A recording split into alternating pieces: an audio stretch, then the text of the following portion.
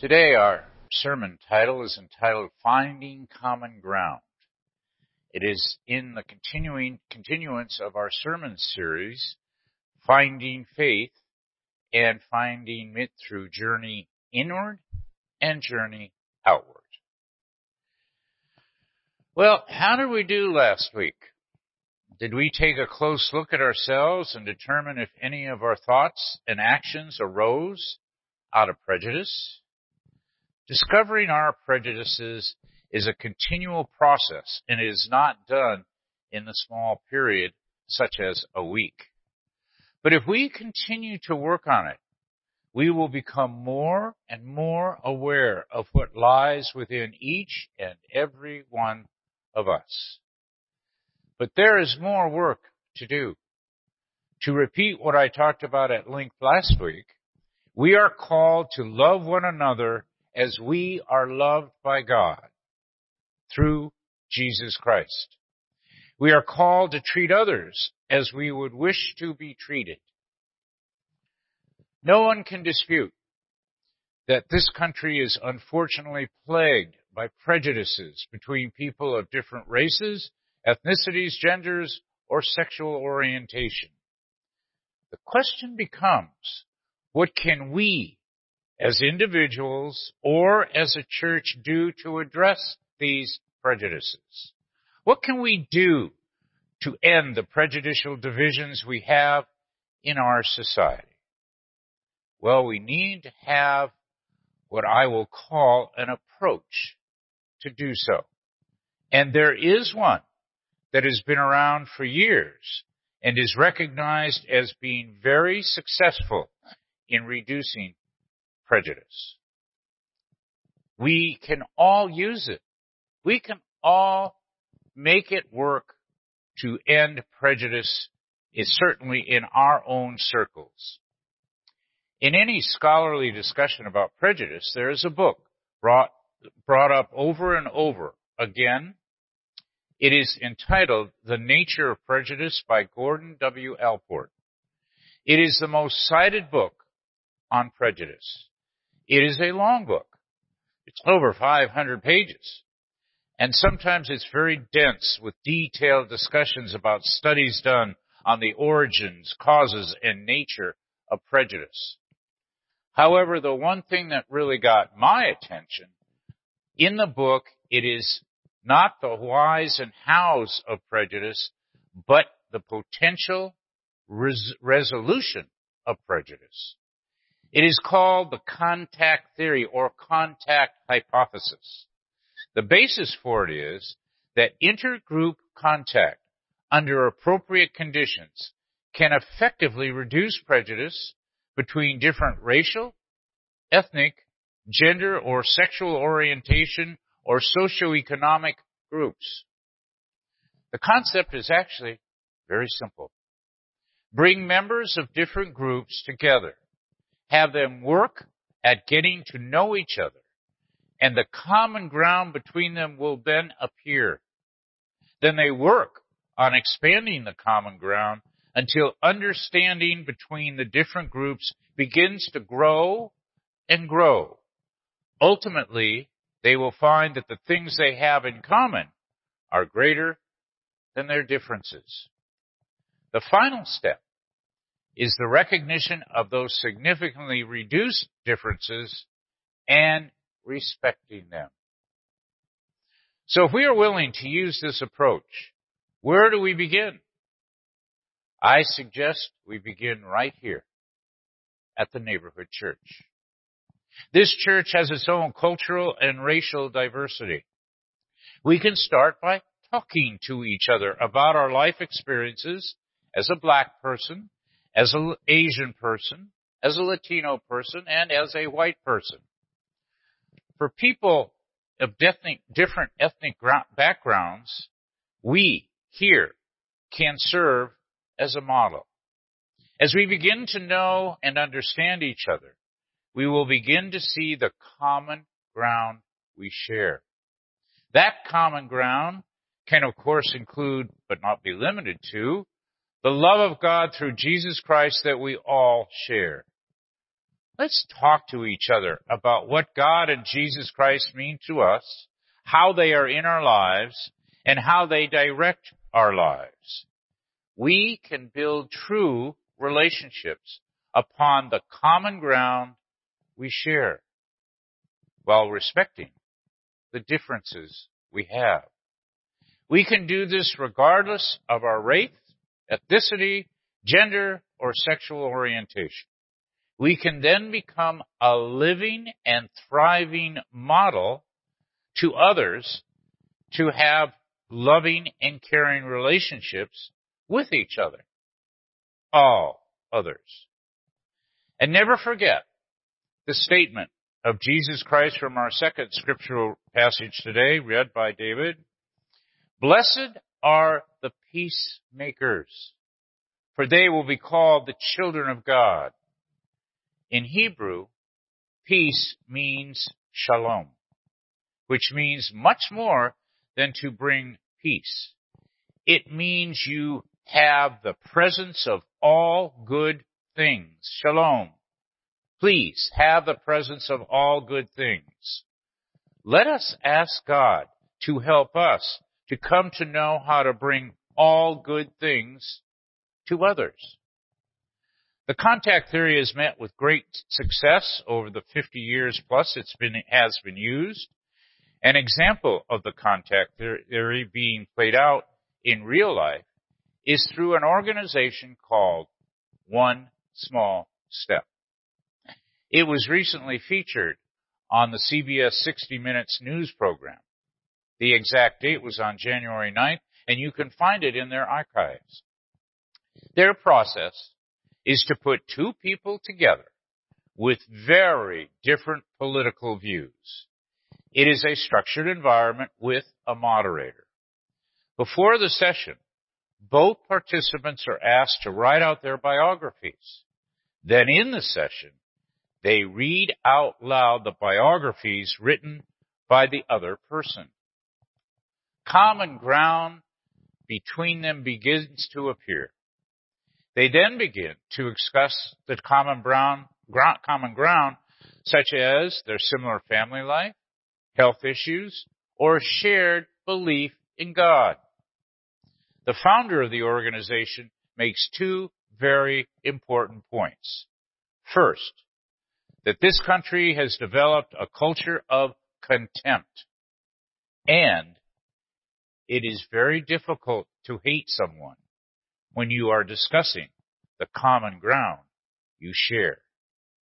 He hopes to change that culture 2 people at a time.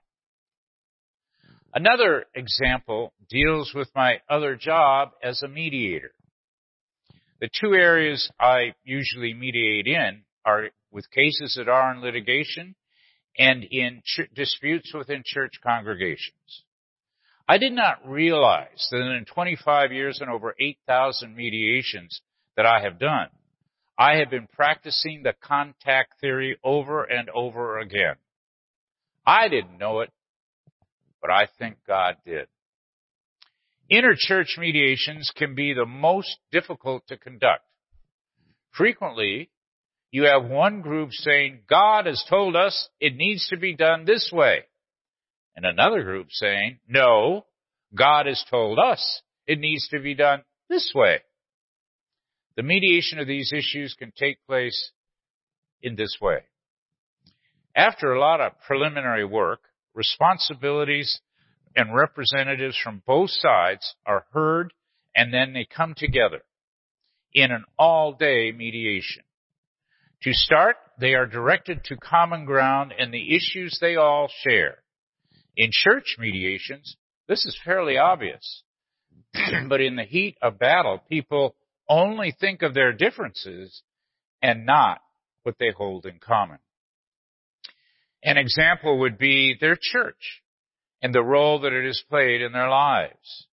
They can start sharing the meaningful worship services they have attended, the fact that they were baptized and married in the church, and that it was in the church that they had a memorial service for loved ones that they have lost. While all this is going on, you can see the lessening of the hostility that was in the room a few hours ago. After several more hours of focusing on what is the common ground they share, then they are slowly directed back to the divisive issues that brought them to the mediation. Almost every time they begin to work out with each other to resolve their differences as opposed to fighting over them. Both of these techniques can be used by anyone to address prejudice by helping people find common ground and building a relationship based on that common ground. You don't have to be a mediator or any type of a specialist. We can all do it. Remember the old saying, the ground under the cross of Jesus was flat. Therefore, we are all equal under God through Jesus Christ. Another approach that directly deals with prejudice is to get involved in an interracial charity. There are lots of them. As some in this church have done, I spent many years with a charitable organization called CASA, which stands for Court-Appointed Special Advocates. It deals with children who are in the dependency court system who have been removed from their homes because of abuse, neglect, or some other endangering issue. These children are from all races, ethnicity, and socioeconomic backgrounds. After your training, you are appointed by a judge as an advocate for a specific child. You don't have to be a lawyer. You don't have to have any legal training. Then it becomes your job to investigate for the court the entire situation the child is dealing with, including the nature of their living conditions, the medical needs they may have, and educational issues that exist, and the relationship they have with members of their family. What is relevant to this discussion is that in your job as a CASA, you will frequently come in contact with people of different races and ethnicity. You go into the child's home frequently. You will repeatedly talk to the child, their parents, their extended family, their doctors, and their teachers. This will of necessity bring you into close contact with families or caregivers on issues that are affecting the child. I went into many homes as a CASA, and frequently I was far from welcomed into that home. I could just feel the prejudice against me. What is this white privileged guy think he's doing with my child or the child that is under my care? He doesn't know anything. And sometimes those feelings were verbalized. And my response was, you're absolutely right. I don't know a whole lot about you and your culture, but I do know what your child is entitled to and should receive under the system. Believe it or not, I'm here to help your child, and I think you and I can work together to do that. Let's come together to do what is best for your child and her or his needs. More often than not, the caregivers or family came to a better understanding of who I was, and I certainly came to a better understanding of who they were. One of the greatest compliments I have ever been paid is, Moorhead, you're okay, even if you are a white guy. There are many other charities that you can become involved with that involve interracial issues. Not only do you serve a need, but you also begin to bring down the walls of prejudice that existed before your involvement. Family Promise and Harbor Interfaith Center are also good local interracial charities. Now, I hope you've noticed this morning how many times I have used the words common ground. Those two words are the key, or a key, to understanding and limiting, or perhaps even one day completely doing away with prejudice. A statement I have been making for over 24 years about bringing people together is that we as Christians are to seek common ground between all people. I know there is always common ground. If we haven't found it, we haven't looked hard enough, or we didn't recognize it when we did find it. When we do find common ground with all our brothers and sisters under God, then Isaiah's description from our first scriptural lesson for today would apply. The wolf shall live with the lamb. The leopard shall lie down with the kid. The calf and the lion and the fatling together. And a little child shall lead them. The cow and the bear shall graze. Their young shall lie down together, and the lion shall eat the straw like the ox. The nursing child shall play over the hole of the asp, and the weaned child shall put his hand on the adder's den. They will not hurt or destroy on my holy mountain, for the earth will be full of the knowledge of the Lord as the waters cover the sea. I think Isaiah's prophecy could have been talking about what could happen in our country and the prejudice that infects it. If we could only bring together those who harbor prejudices and those that are affected by those prejudices, we could serve as the peacemakers as Jesus calls us to be. We can help people find the common ground that they share. Then a relationship can begin to form where there was none before. The poisoned atmosphere between people will be dissipated.